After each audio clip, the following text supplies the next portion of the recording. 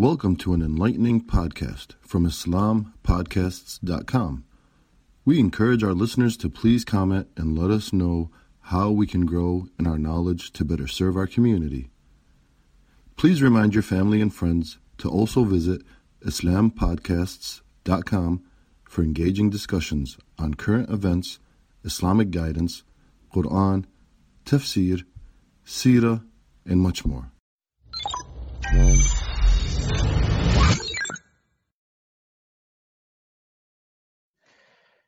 Bismillahirrahmanirrahim. Assalamu alaikum, brothers, and jazakallah khair for joining us today. The topic of today's circle is Eid, the Islamic festival, the celebration in Islam.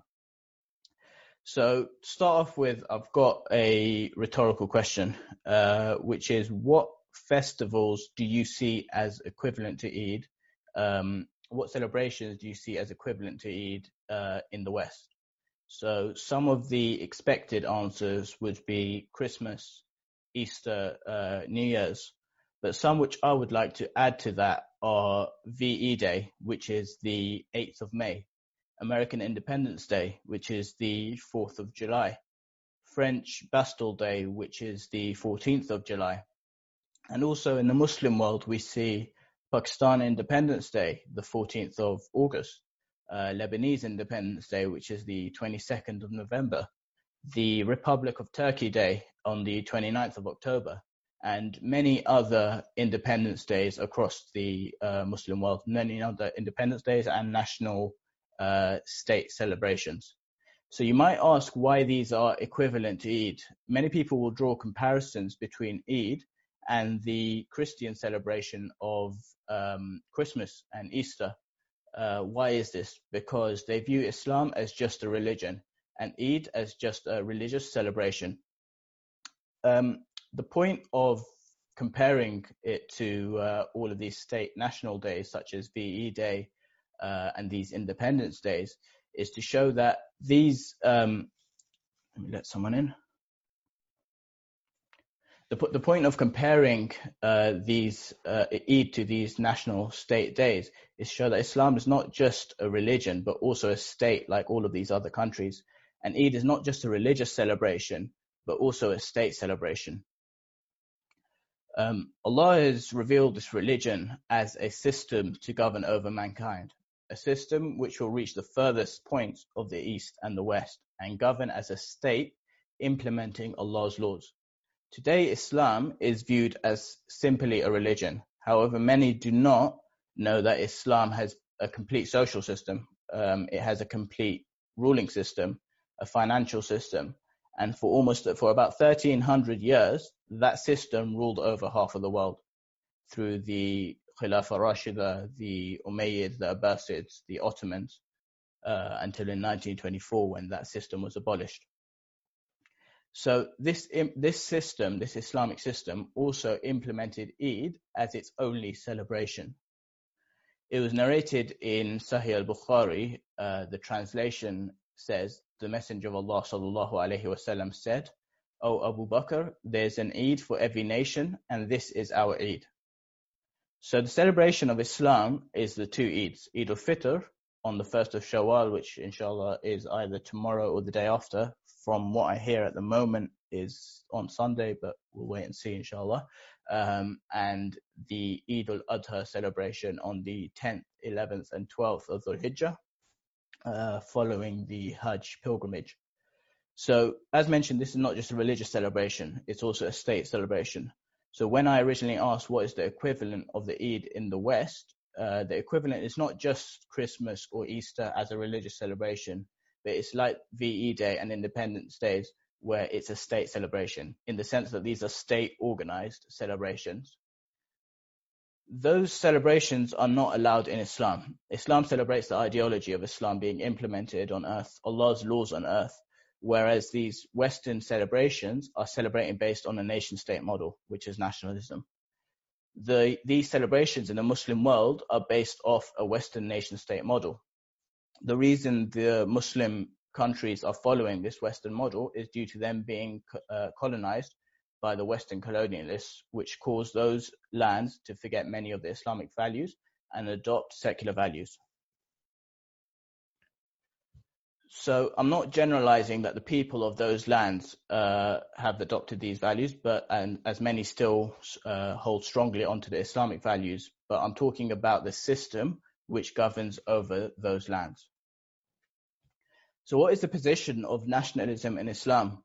The Prophet ﷺ said, the translation, "Indeed, there is no superiority for an Arab over a non-Arab, nor a non-Arab over an Arab, nor a white over a black person, nor a black person over a white one, except through taqwa." So also we see that Jubair ibn Mut'im radiallahu anh said, the Messenger of Allah sallallahu alaihi wasallam said in the translation, "He is not one of us who calls to tribalism. He is not one of us who fights for the sake of tribalism. He is not one of us who dies following the way of tribalism." So as you can see, there's no concept of nationalistic or tribalistic bonds in Islam. Islamic bonds are based off the belief and the aqidah. Therefore, a Muslim should never celebrate any occasion based off nationalistic roots. The only Islamic celebration is the Eid celebration, as told by the Messenger of Allah sallallahu alaihi wasallam, which is a celebration for our united belief in Islam. So why is it important highlighting the celebration of Eid and its importance to Muslims? Living in the modern secular world is becoming more common that the youth will be confused about their Islamic identities and their Islamic values. We see them celebrating Eid, but we also see them celebrating Christmas, some celebrating Christmas, New Year, Easter, birthdays, Independence Days, many other celebrations which are not Islamic celebrations. But when the youth are being pressured in schools and communities and the workplace to participate in these, it results in mixed identities and mixed values. So some examples we could give is, I know some Muslims who live in America. They celebrate Eid when it comes to Eid, but they also celebrate the American Independence Day. They also celebrate the Pakistan Independence Day because they're originally Pakistani. They also celebrate New Year's Day. They also celebrate birthdays and many other celebrations, which are not Islamic celebrations. Another example is the Poppy Day. Yes, it's not a celebration, it's a remembrance day, but you see schools and workplaces pressuring everyone, particularly the Muslim community, to be wearing the poppies and to engage and participate in what the rest of society is doing. Another example you could say is birthdays. I understand that obviously birthdays, there's a difference of opinion on whether they're halal or haram to celebrate, but the context I'm talking about it in is that those who imitate society by celebrating birthdays so that they're not seen as an outcast to their friends or families, they also fall into this category. So these examples highlight how Muslims who celebrate Eid can fall to the pressure and also celebrate these other celebrations which are unknown to Islam. So we need to make it clear what our Islamic values are and stick firmly to them. So in the case of Eid, Muslims should be encouraged to embrace this and celebrate this occasion and be proud of it as a celebration of Islam.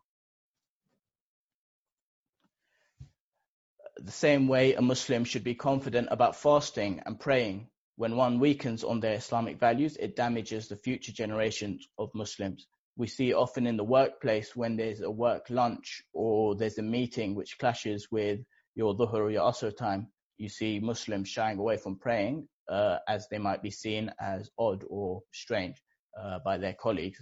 So like I said, when someone compromises on certain Islamic values, that can damage the future generations of Muslims, i.e. their kids and grandkids.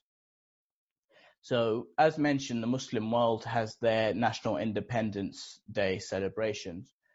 These celebrations do not have a history of more than 100 years.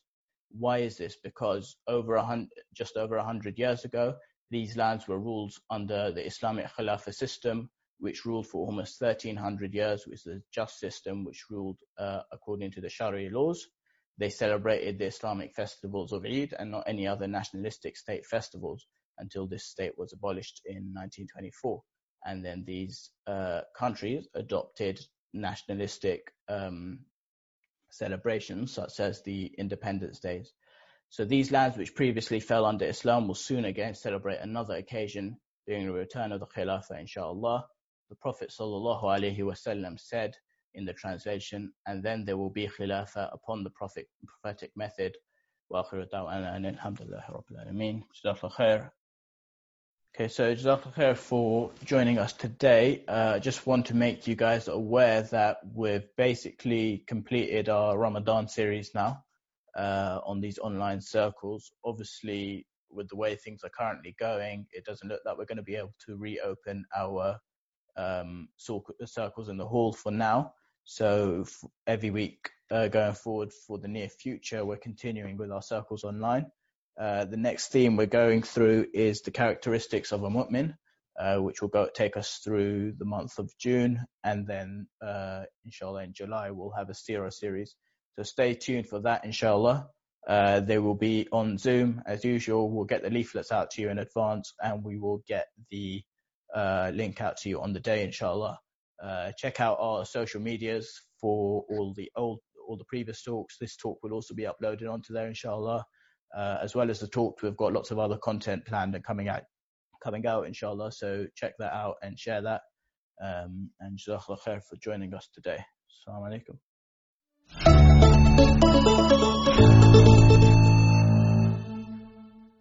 Thank you for listening to this podcast. Podcasts on current events, Islamic guidance, Quran tafsir, and seerah are available at islampodcasts.com, as well as on iTunes.